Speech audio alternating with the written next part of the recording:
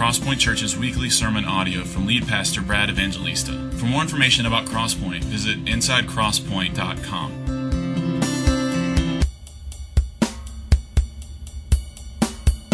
My name is Brad. I'm one of the pastors here. If you're new with us, it's really good to be back. I was away last week enjoying some time off with my family, and I'm very grateful for Reynold and his message last week. And if you missed it, there should be a copy of a CD of the message on the information desk.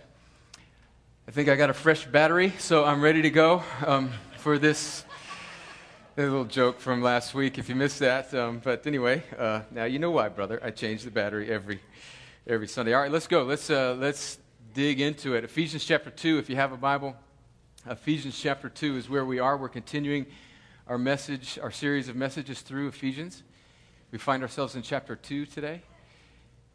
And this morning we're going to cover the first 10 verses of Ephesians 2. My wife, who is not here today, she's actually sick and was up all night with stomach problems, and so she stayed home. She likes to say, and I think she's true, I think she's right in this, she likes to say that I function in hyperbole. I tend to exaggerate things and blow them out of proportion, usually for my own well-being or for my own sake. And so this is going to sound a little hyperbolic, but I think that this particular passage that we're going to cover today is probably the clearest and certainly one of the most important passages in the whole Bible, because it, in its just one paragraph here, is a very comprehensive and succinct explanation of the whole point of the Bible, in fact, the whole point of the universe, which is what God has done in Christ to save a lost people for himself, for his own glory. As I look back at the history of our church, we've been a church now for about 6.5 years, and if you were to ask me what verse we have probably preached on or taught on or come back to most often in those 6.5 years, it would probably be these 10 verses that we're going to cover today. So this is a very important passage that we're going to look at. After I speak on these verses, we're going to receive communion together as a body. And if you are a Christian, if you are a believer and follower in Jesus, which means that you are turning away from sin, doesn't mean you're perfect, but it means you're turning away from sin and you're trusting in what Christ has done through his death and resurrection as your only hope for right standing before God. That means you're a Christian. And whether or not you're a member of this church or not, you're welcome to receive communion with us. If you're not yet a Christian, I am really glad that you're here.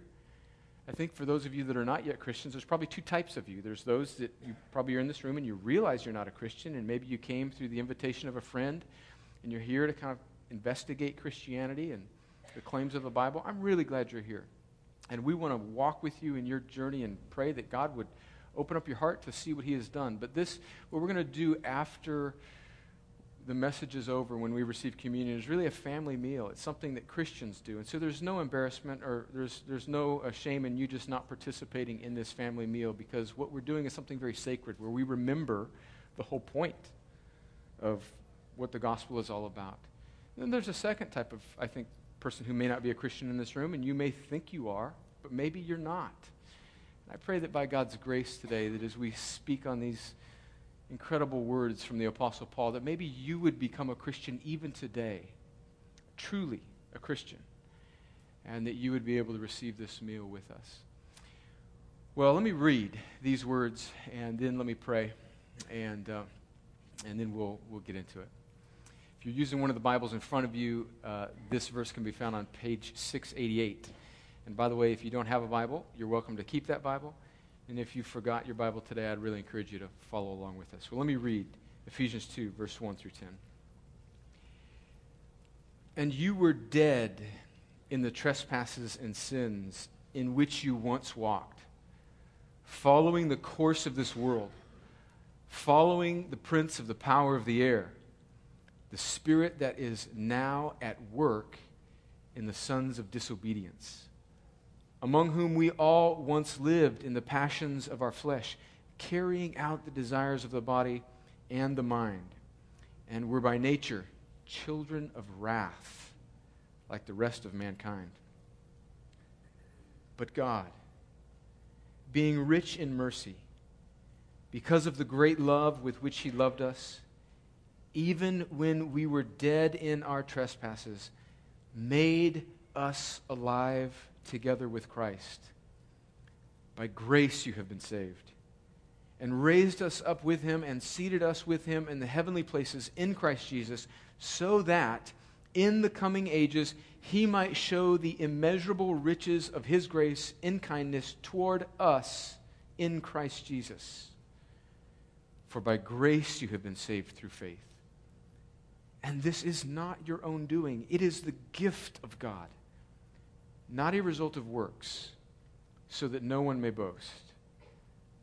For we are his workmanship, created in Christ Jesus for good works, which God prepared beforehand that we should walk in them. Well, let's pray and ask the Lord to help us. And as I'm about to pray, let me just kind of go off topic here for just a moment. I see a young soldier in this room. I won't identify him because he's part of a unit that's kind of secretive. But he is deploying with his unit to, he's deploying to a very, very dangerous place in our national defense. And I think today is going to be his last Sunday for a while. And so if you'd remember my brother, we've got a few other young soldiers, part of this church, who are in harm's way even as we speak. A.J. Bastone, Amy Stefanetta, Nick Prevette. I'm sure a few others that are escaping my attention. We've got a young man here today who's deploying. And let's just pray and ask the Lord to help them as we ask the Lord to help us understand this text. And Father, as we come to you, we do come very humbly. First, I think of my brother who's in a few short hours packing up his stuff. He's going to be on the other side of the world, probably sometime early this week, defending our freedom and fighting the global war on terror. Lord, I pray that you'd give him wisdom as he leads his men, and we pray that he, along with his men, would return safely home. We pray that you'd protect AJ and Amy and Nick and our many other soldiers who are deployed in harm's way. Lord, we hate war, but we know that your scripture tells us that you raise up governments that are not perfect, but that execute your righteousness against evil people. And so, Lord, we're very thankful for our military, and we pray for our president. We're thankful for him. We pray that you would bless President Obama, that you would give him and his advisors wisdom. And we pray for a quick end to these conflicts, and for our men and women to come home safe, and for righteous governments that would be open to the gospel to be raised up in both Iraq and Afghanistan. And Lord, now as we turn our attention to this text, Lord, we just cannot exaggerate the importance of these words. And I in particular feel my inadequacy to even speak publicly to these people that I love dearly about these things. These are enormous truths, and my life is so small and so inconsistent so often with these truths. It's filled with hypocrisy and failure, but God, you, by your grace, have given me new life in Jesus, and you've called me to preach on these things. So, Lord, would you help me now for the sake of these people? Lord, for my friends in this room who are Christians, would you stir our affections for Jesus as we hear the simple good news of what you have done to save us? God, would it not be old, tired religion to us, but would it awaken in us again a fresh affection for you? And for my friends in this room who are not yet believers in Jesus, they have not yet passed from death to life, whether they realize it or not. God, would you be so kind as to use even my feeble words as instruments of your grace, so that you would shine the light of the truth of Jesus and cause people to be born again into the knowledge of what you have done through his cross. And Lord, I pray that you'd do these things as we have already sung today, for your glory and for our joy. In Jesus' name, amen. All right, this passage, I think, breaks down into three very kind of digestible segments. So I'm just going to tell you kind of what my outline is, and then we're just going to work our way through it. And then we're going to end on just, I think, 4 applications of this particular passage. The first first three verses kind of break down into mankind's condition apart from God. That's the first little chunk. And then it kind of goes into an explanation in verses 4 through 6 of how God actually saves us, what he does. And then it ends in verses 7 through 10 with a sort of global, universal look at why God saves. Okay, so did you get that? So for the first little chunk there, mankind's condition apart from God. Second, middle part that we're going to handle is how God actually makes people Christians. And then the final part, which we'll look at just briefly, is then why God does this. Why? So right there you can just see this sort of universal, comprehensive, all-encompassing outline of the point of everything that we have in these 10 verses. So let's look at mankind's condition apart from God. And something that you'll notice, I hope you maybe noticed as I read these things, that this verse is filled with incredible pessimism about the ability of man, and it's also filled with incredible optimism about the power of God. So let's look again at just the first three verses. Paul says a few things. He says, I'll just read the first three verses again. He says, "And you were dead in the trespasses and sins in which you once walked, following the course of this world, following the prince of the power of the air, the spirit that is now at work in the sons of disobedience, among whom we all once lived in the passions of our flesh, carrying out the desires of the body and the mind, and were by nature children of wrath like the rest of mankind." All right, so there's three things that I want you to see about man's condition apart from Christ, but there's one thing even before that I want you to realize, is that Paul is talking not just to these Ephesians here, he's really talking to all of us. How do we know that? Because we could think, well, verse 1, he says, "And you were dead." Maybe he's just talking to these Ephesian people at this particular time and place. But he expands it. He says in verse 3, he's talking about among whom we all once lived, all of us. And then he ends it by saying that we are by nature children of wrath like the rest of mankind. So he goes from kind of zooming into this particular group of people to zooming out to including himself and kind of everybody else around, then to all of mankind. So these three things that we're going to see that Paul says about our condition apart from God apply to all of us. The first is that we are dead. We are dead in our sins and trespasses. Paul says it there in verse 1. We are dead in our trespasses and sins. Now, this is difficult for us to think about because we tend to think of how very much alive we are. And we've probably never lived in a time when, except for early biblical times, when the human lifespan was as long as it is through modern medicine. And we've got, you just watch an infomercial. It's just health and fitness and beauty. And we feel as alive and as capable as we have ever been. And when the Bible speaks about our state in sin, and it says that we are dead, it's not talking about where we are right now physically or emotionally. Some of us may be great athletes and very, very physically alive. Some of us may be very, very intelligent and emotionally very, very, very together and very, very, very wise in just how to do something. But the Bible clearly states here that what sin has done, and sin is a rejection of God's primacy and a preference for things outside of God, it has not just sort of neutralized us. This is really, really important. It's so foundational that sometimes we gloss over it. But what our rebellion has done, our turning away from God and turning in trust in ourselves, it hasn't just neutralized us or minimized us or made us less than what we could be. It has spiritually cut us off from God, separated us, and it has rendered us spiritually dead and unable to even interact with God. And that's what he says all of us are, apart from God. The second thing it says is that we are enslaved. We're not just dead, we're shackled to this sin and death. And there's three things there. It's kind of the unholy trinity of the Scriptures. It gives us three things that we're enslaved to. Look at verse 2. It says that we're dead in these trespasses and sins in which we once walked, following the course of this world. So he's talking about the spirit of this age. So the first thing that we're enslaved to is just kind of fallen culture. We all are just like, we're like fish. We're like being taken in a riptide. When I was a little kid, we used to vacation in Carpinteria Beach in between San Diego and Los Angeles. When I was a little kid, we got some little nasty little hotel. My parents had some timeshare with some friends, and I don't know. I mean, it must have been like $2 a night. Roaches falling from the ceiling. It was terrible. But anyway, we'd hang out there all summer long, and there were terrible riptides in California. I guess they have them in Florida too. I don't go in the water. I saw Jaws in the late 70s, and I haven't gone in the water below like waist deep ever since. I mean, seriously, I don't go in the water. That's another thing we'll talk about another day. I am petrified of sharks. But anyway, there's a riptide.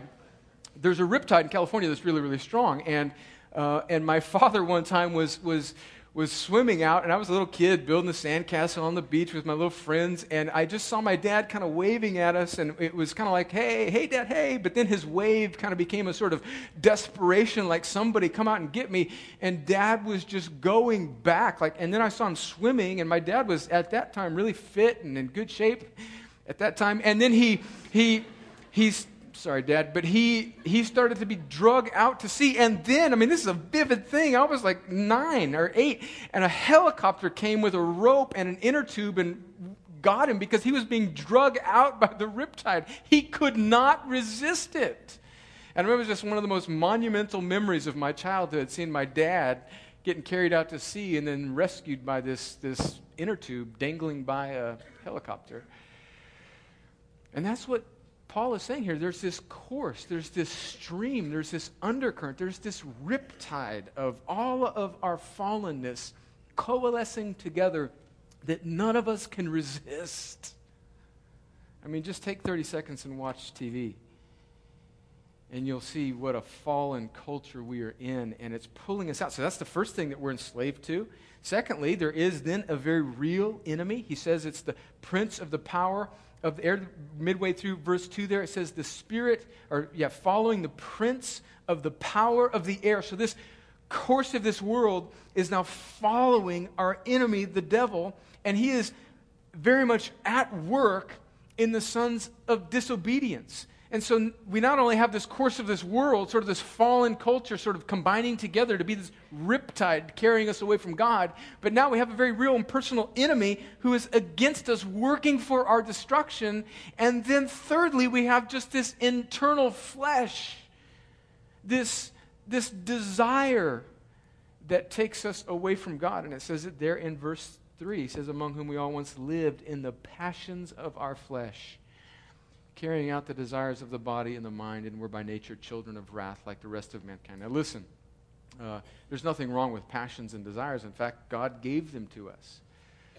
But when those passions and desires begin to dead in on themselves and want pleasure outside of God and want pleasure for our own sake and want glory for our own sake, even the very good gift of pleasure and desire that God gives us, do you see how when we turn that inwardly and make it about us, then it becomes an idol then whereby we worship God instead of him. And so you see sort of this unholy trinity where you have this culture that's dragging us away. You have this personal and very real enemy who wants to destroy each of us. And then we have our own flesh that has fallen and has turned inward on itself. Martin Luther, the great reformer, Paul mentioned him in one of our songs.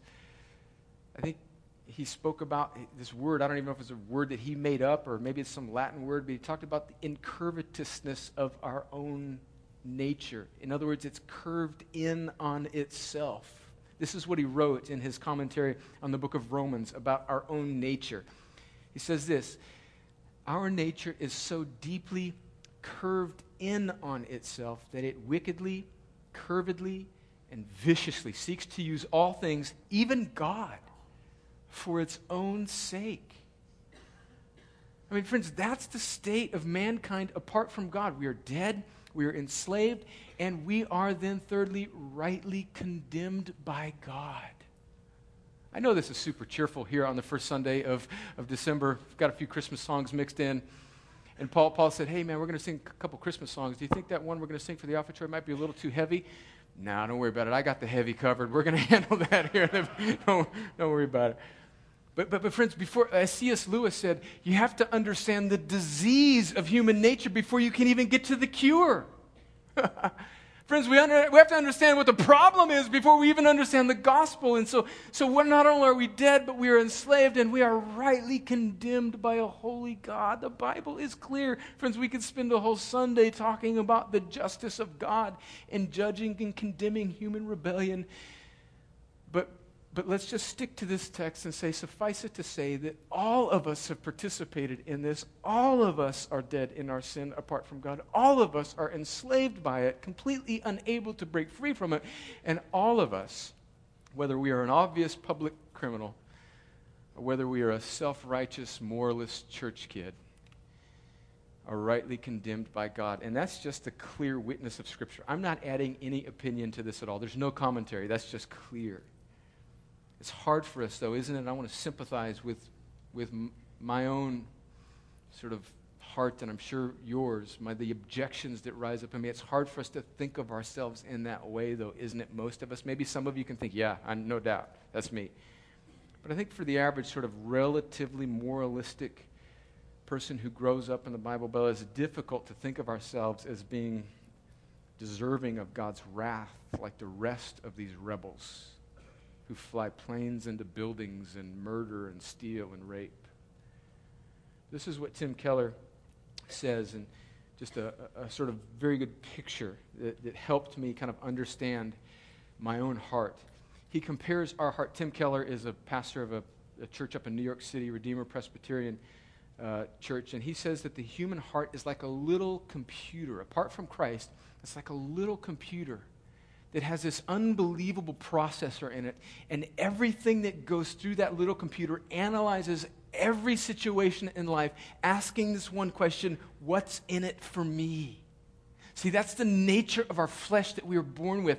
And that little computer, sort of metaphorically speaking, is always asking this question, what's in it for me? And so we can use all things in this world, even good things and good behavior, to sort of ultimately at its core make it about us. And so, friends, do you see how when we realize that little core processor, that even Bill Gates and anybody that comes up with the new thing, nobody can keep up with the speed of this core processor that's in our heart, because even our good actions are always, apart from Christ, are always ultimately trying to glorify ourselves.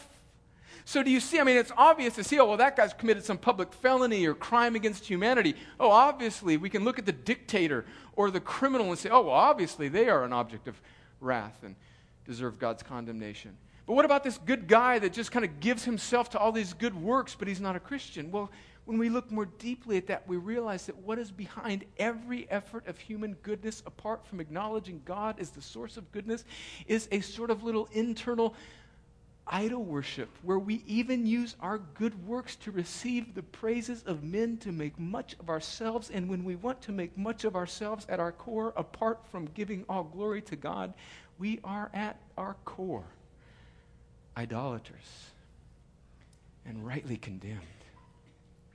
And we, like Luther says, are curving even our good works in on ourselves. And so before we move on to look at how God saved, let's just make a couple observations here. Friends, can we admit that we don't instinctively think of ourselves this way? I don't. And so that should inform even our view of the gospel. The gospel is not something, it's not a set of ethics by which you are to live better. We don't need help. We need to be brought back to life. Our sin has killed us, enslaved us, and condemned us. We need rescuing. We don't need moralistic rules. That's the first observation. The second is that, and this is harsh, but this is true, there are only two types of people. There are those who are still dead, enslaved, and condemned. And there are those, as this passage goes on, who have received the saving, resurrecting grace of God through Christ. There are only two types of people. I admit, I'm a pastor of a church. I'm giving my life to preaching the gospel, and I don't instinctively think that way. I see somebody, he's a pretty good guy. He's good. He's no more good than a man on the moon if he doesn't have Christ. He's in the same camp as the dictator, the terrorist, the murderer. Just like I was before I came to Christ. He's a rebel, worshiping his own broken idol. Nobody's good apart from Christ. We don't think that way. But this scripture clearly tells us that. And so when we're presented with a scripture that is contrary to our natural instinct, one of the greatest habits we can get into as Christians is to learn to bow our heart to even the harsh and difficult truth of Scripture, rather than to say, oh, well, that doesn't feel good, I'm going to move that aside. This is true. Well, then let's keep going, because now that I have you in the depths, and some of you are about ready to, act like that guy Wimpy on Popeye that, just wants another hamburger. I don't know where that came from. Forget that. Most of you are too young to remember Popeye, that little sort of guy that was always complaining. Just kind of woes me. Let's get to the good news now. Let's get to the incomprehensible good news of how God saves. Verse 4. Two of the sweetest words in the Bible. But God. If you're a kid like me that grew up in the 70s watching Popeye, surely you also watched Schoolhouse Rock. And you knew one of the songs, right? I don't know if they still played it in the 80s or 90s, but my mom's an English teacher. She was here a couple weeks ago. I'm not sure if I'm getting this grammatically correct, but I think that but God serves as a conjunction. And a conjunction sort of connects two ideas. And to help children in the 70s in America understand this part of speech, there was this little song on Schoolhouse Rock called Conjunction, Junction, What's Your Function? Yeah, you guys, all right. Very good, very good. They played the same songs on public television in Georgia as they did in California, obviously. Conjunction, junction, what's your function here? These two words bridge the gap between the pessimism of verses 1 and 3, where there is no hope, to the only hope of how God saves us. So let's read this. But God, being rich in mercy, because of the great love with which He loved us, even when we were dead in our trespasses, made us alive together with Christ. By grace you have been saved, and raised us up with Him and seated us with Him in the heavenly places in Christ Jesus, so that in the coming ages He might show the immeasurable riches of His grace and kindness toward us in Christ Jesus. So how does God save? These are some of the most important words ever written, ever spoken, ever. And let me just walk you through very simply how God saves. Well, we know from other scriptures, other writings of Paul in Romans chapter 1, verse 16, that the gospel is the power of God for salvation to all that believe. So what is the gospel? The gospel is this good news of what God has done to atone for human fallenness and sin and folly, atone for the human condition apart from Christ through Jesus' work on the cross.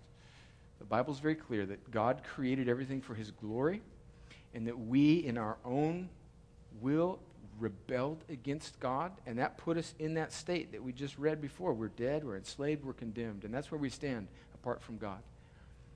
The Bible clearly says that Jesus came as God in the flesh, and He lived a perfect life. So where we rebelled and sin came in and brought death and enslavement and condemnation, Jesus obeyed as a man completely and fully God's justice and law where we rebelled against it.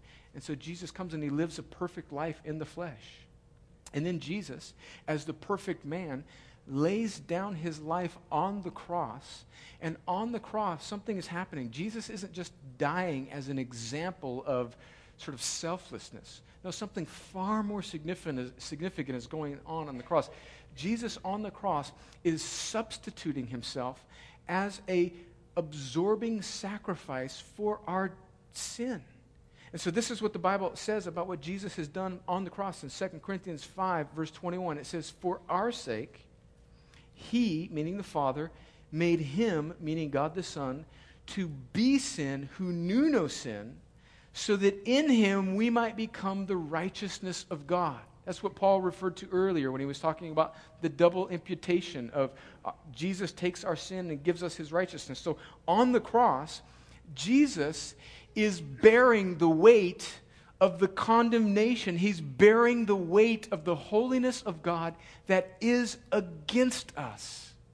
He's bearing the punishment, and he's bearing it all. He's absorbing it. He's satisfying it. He's extinguishing it. He's dripping it dry. He is consuming all of God's justice that should have been ours on the cross, and he's removing it. And then he is then giving us his life and righteousness. And it's that life that makes us alive in him. And so when we read those words that says, he made us alive together with Christ, how does God do that? He does it the very same way he resurrects Jesus from the grave. He comes and he makes us alive. He gives us, he takes a dead corpse that is being pulled away in the riptide of sin, and he resurrects it. He brings his people back to life through the power of the gospel. He breathes life into them. And so when we just quoted that verse in Romans 1 verse 16 just a moment ago, where it says that the gospel, Paul says, "I'm not ashamed of the gospel," this good news, because it is the power of God to salvation. It is this life-giving news and power of God that when it hits a dead corpse in the grave, makes it alive. And that's the whole reason, by the way, for the story of Lazarus in the Gospel of John. This afternoon, go home and read John chapter 11, I think it is. And it's this beautiful story of one of Jesus' friends who passes away. He dies. His name is Lazarus. And he has a couple sisters who are also good friends of Jesus. They come to Jesus, who's away in another town at the time, and tell him that Lazarus is dead, or that he's very ill. And in between that time, it seems like Jesus takes his own sweet time, almost kind of wanting Lazarus to sort of die so that he can prove his power over life and death. In fact, Lazarus does die.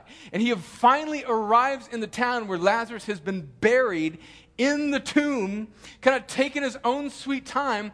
Jesus goes outside of the tomb of where Lazarus was dead. And we know he's dead because the King James Version said that not only was he dead, but that he stinketh, right? You guys have read your King James Bible. I know you spent some time in Sunday school. And so Lazarus is dead. And Jesus goes to the corpse and he says, "Lazarus, rise, get up." And Lazarus gets up. He's made alive. He's brought from death to life. He's given new life because of the power of God's words. Friends, that story is in the Bible not just to prove that God has the power over physical life and death, because we know that. He raises a few other people. He brings himself back from the grave. That story is in the Bible primarily to give us a picture, a sort of object lesson, an illustration of our salvation. We are dead, and when God intends to save us, his word comes through some poor little avenue like myself or somebody else that's sharing the gospel, and it hits a dead human heart, and that heart comes alive. That's how God does it. He shines. In fact, I'll read it. I'm going to mess it up if I don't read it. 2 Corinthians chapter 4, verse 6. Let me just read this to you. "For God, who said, 'Let light shine out of darkness,' has shone in our hearts to give the light of the knowledge of the glory of God in the face of Jesus Christ." So just as there was darkness before anything existed in Genesis, and God just said, boom, let there be light. In the same way, where our heart is dark and dead in sin, God turns the light switch on. He walks into the dark, dead room of our soul, and he hits the on switch, and he shines the light, and all of a sudden we are alive and we can see Jesus. And that's salvation, friends. Do you see it is noticeably absent of good works or anything on our part? And at our core, we hate that, don't we? Because we want to be able to do something. We want to be able to measure up. But do you realize that is antithetical? It is opposite to the good news of the gospel. And so what happens is Jesus takes the punishment for our sin. And then God raises us from the dead, just as he rose Jesus from the dead, and makes us alive with Christ.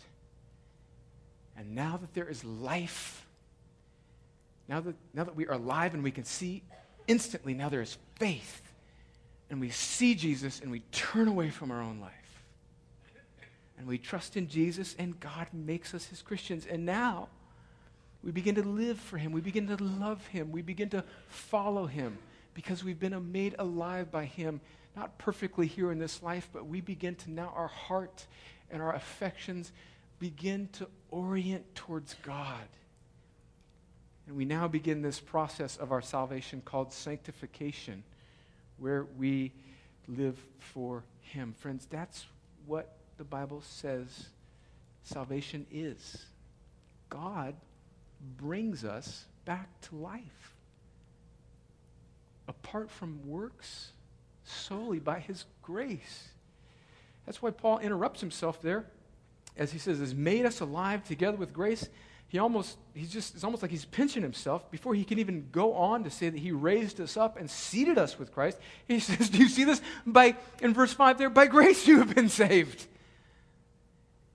And then he repeats it again at the end of the section. Now let's get into why God does this and then a few applications. Why does God save like this? Well, it starts off in verse 7. He says that so that in the coming ages he might show the immeasurable riches of his grace and kindness toward us in Christ Jesus. For by grace you have been saved through faith. And this is not your own doing. It is the gift of God. Paul just keeps coming back to this. Do you see? You didn't do anything. God made you alive.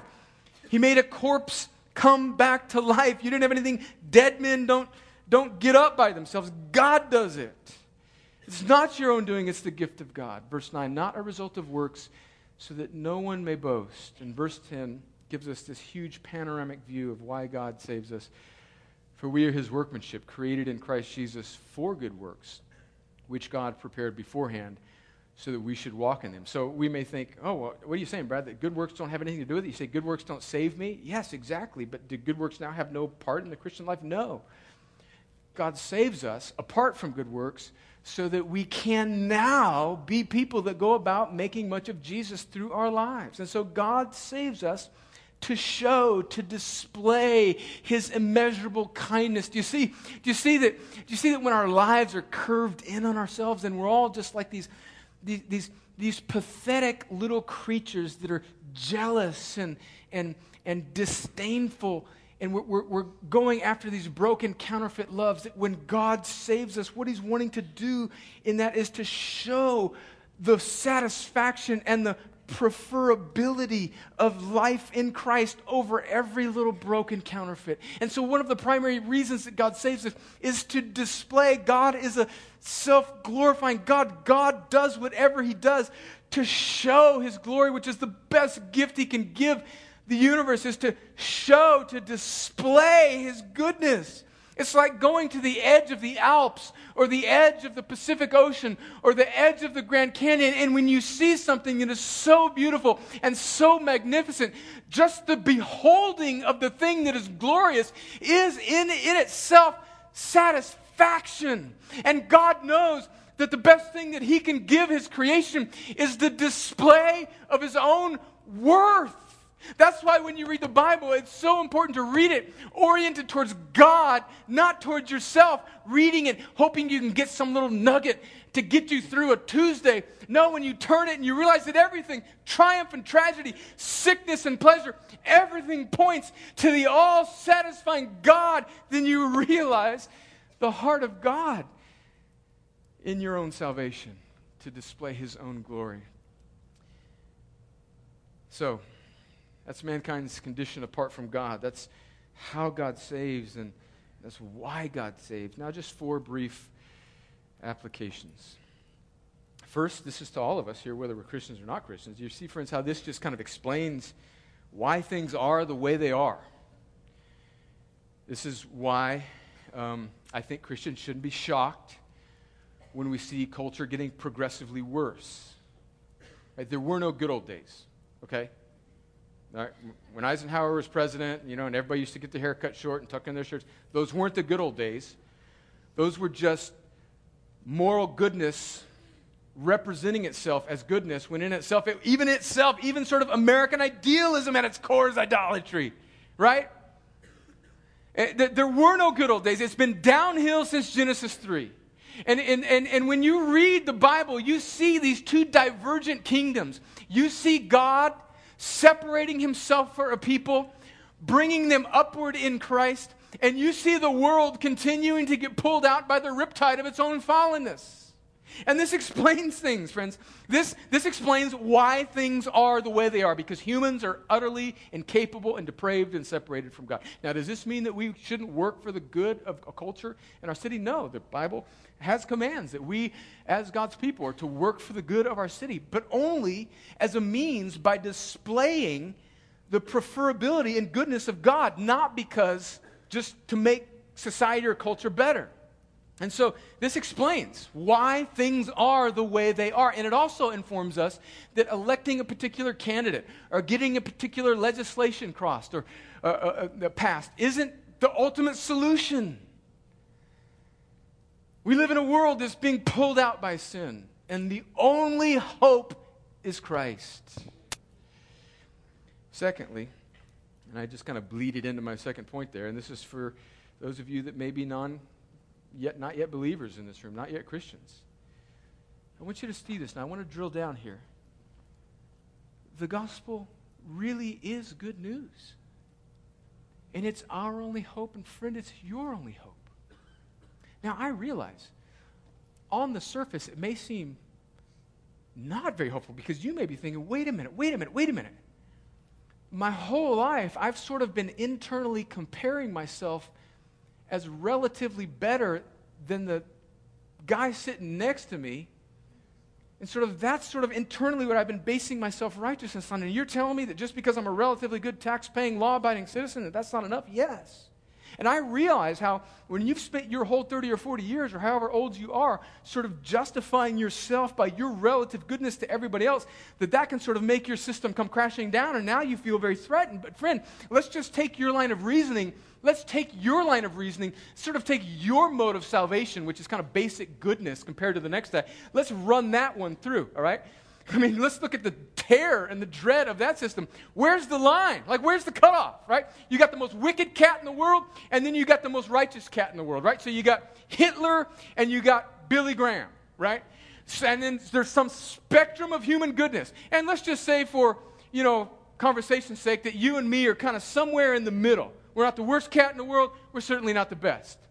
Where's the line? Where's the cutoff, man?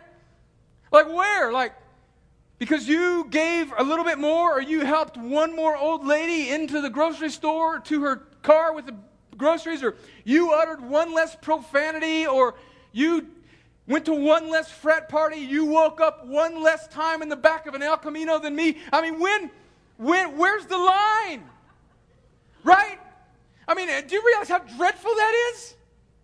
And the message of Christianity is that there is no line for humanity. There is one mediator between God and man, and it is the man, Christ Jesus, who obliterated the law, who obliterated sin by his perfect life and substitutionary death on the cross. And he takes all of the punishment for all human sin, whether you're a terrorist or whether you're a good preacher, and he takes it all on himself. And now he gives his people the very thing that he requires of them. So he's not asking you to just say, okay, Jesus, it's you. Now I got to go find faith somewhere. No, you're dead. He gives you faith. It's a gift. It's a gift. So don't hear this message saying, whoo, I don't have to do good works. Now I just have to, sing a Whitney Houston song and believe about the greatest love in me and find faith. That's not even it, friends. He gives the very thing He requires. So if you're hearing these words right now and they're making sense to you and your heart is leaping with hope, friends, I think that's a wonderful indication and probability that God is bringing you back to life and giving you faith. All you got to do now is breathe. Breathe. Turn away from yourself and turn to Jesus. Look to Him and believe in Him and say, Jesus, I love you. I love you. Do you see how that's such good news? Come on. Call upon Jesus right now. You don't need to have a bunch of stuff figured out, man. You don't need to know the words to the song. You don't need to know when to raise your hands. You don't need to know any stupid, silly Christian jargon. You don't need to know anything. You need to look to Christ right now. Look to Christ. Nothing is stopping you from looking to Christ but your own self-worship. Look to Christ right now, friends. Friends, that is such good news. Third application is that the gospel for us Christians, and this one's aimed at Christians, the gospel is the end of all our boasting. I mean, Paul makes the point several times to say that this is a gift of God. Like you're not a Christian because you're a sharp cat. You're not a Christian because you grew up in a family. I mean, all those things God may use as a means to bring you to faith, but you're a Christian because God brought your dead heart back to life, because He walked into the room of your soul darkness and He flipped the on switch by His sovereign love for you. And so that ends all boasting. So what right do white people have to look down the end of their nose, or black people to scorn white people, or for upper middle class people to be derogatory towards lower class people, or educated people, or uneducated people, or Americans and other people? What right, friends? We are not primarily white or black or American or rich or poor. We are either gods or not gods. And if we are gods because of God and not ourselves. And so this brings an end to all boasting. It brings an end to all human scorn. It brings an end to all uppityness and pompous lifestyle. It brings an end to all of that, because if we are alive, we're alive because of God and nothing else. And this should humble the Christian, man. And when a Christian interacts with another Christian who's dealing with some sin, man, we should with mercy say, brother, I was there. I was there, brother, I was there. And it should humble us. And this should inform our relationships, man. This should transform our... Do you see how seeing the gospel informs our marriages, our parenting? Because when we realize that we're married to another former pardoned rebel, if we're married to a Christian who is very much in process like we are, we begin to see our spouse and all of their inadequacies and all of the little things that they do through the lens of God's redeeming grace, and that He is still very much in process with that person. Do you see that? And do you see when we're raising our kids and they're rebelling, do you see that what's online there is not our reputation as parents, but it is God's grace towards that child? This transforms every relationship and is the end of all boasting. And fourthly and finally, all of life is to be lived in response to God's saving grace. See, the message of the gospel, friends, is not, oh, here's this really motivational, inspiring way to get saved. And now that you got that secured, then kind of keep going, doing the stuff you were doing. Just take out the rated R movies. Don't let anybody know that you actually drink beer and, vote Republican. Friends, that's not Christianity. He saves us to orient us to Himself, which is where true joy and satisfaction exists, so that now our lives are to be lived in response to Him so that we might make much of Him. And let's not equate this with hero worship, which we're so susceptible to as American Christians. We think that great works, we got to be some pastor or some preacher or some guy that builds orphanages or does this great. I'm talking about the housewife who just labors well in relative obscurity for the sake of God. I'm talking about the businessman who nobody outside of his little sphere of influence knows, but he's got all his chips on the table, and he's just living a sort of Christ-saturated life in the cubicle at Thesis or Synovus or Aflac for the glory of God, man. I'm talking about the school teacher who has the limitations of teaching in a public school, who can't preach the gospel maybe in second period English class, but they can live their life in such a way that it becomes evident that they are worshiping something that's so much more satisfying than the broken riptide of this culture, and kids and parents and people around them start to be gravitated to the Christ in them, and it's just every ordinary, everyday obscurity, and God uses that for His glory and our joy, and that is the great, wonderful promise of the gospel, that now our life is oriented away from morality and exterior to redeeming everything, every person, every vocation in this room for the glory of God. Now, friends, as we prepare to receive communion now, Christians, have you, like me, just been so susceptible to ruts and just selfishness? Today, maybe as the Holy Spirit just sort of breathed affection and humility and love in your hearts today. I just want you, Christian, just to think about the gospel. And don't think about it just in the context of securing your eternal destiny.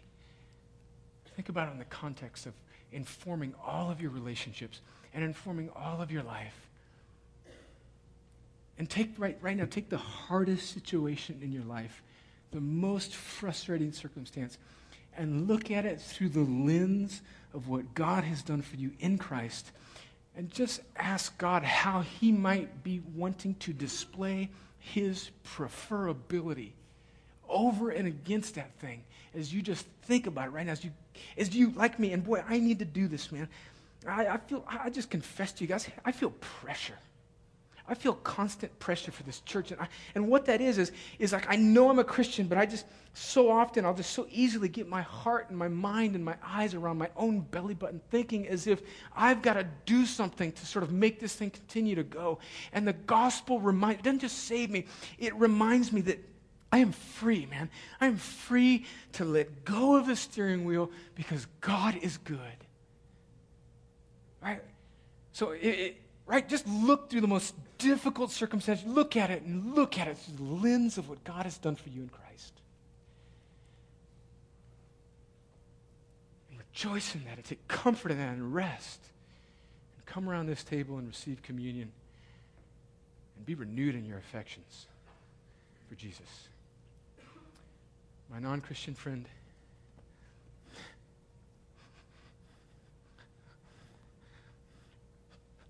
look to Jesus. I mean, come on. Look to Jesus right now.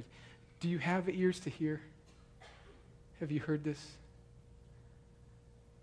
Has this offended you? If it has, good. That's the first step to new life. Burning away of your own flesh. And it hurts. Look to Jesus right now. Look to Him and say, Jesus, I love you. You alone can forgive. You alone can make me right. You alone can give me life. Right now, where you are, look to Jesus. And as you're looking to Jesus, you know what you're doing? You're simultaneously looking away from yourself. And friends, that is what it means to be a Christian. Look to Jesus and fall in love with Him right now. Let me pray. Father, I pray that you would do these things. That you would stir the affections of the Christians in this room. And that you would make dead, enslaved, condemned rebels alive by the power of your grace, by the power of your Holy Spirit, who shines the light of the knowledge of what Jesus has done to forgive sin and bring life. Lord, make people alive today, I pray. In Jesus' name, amen.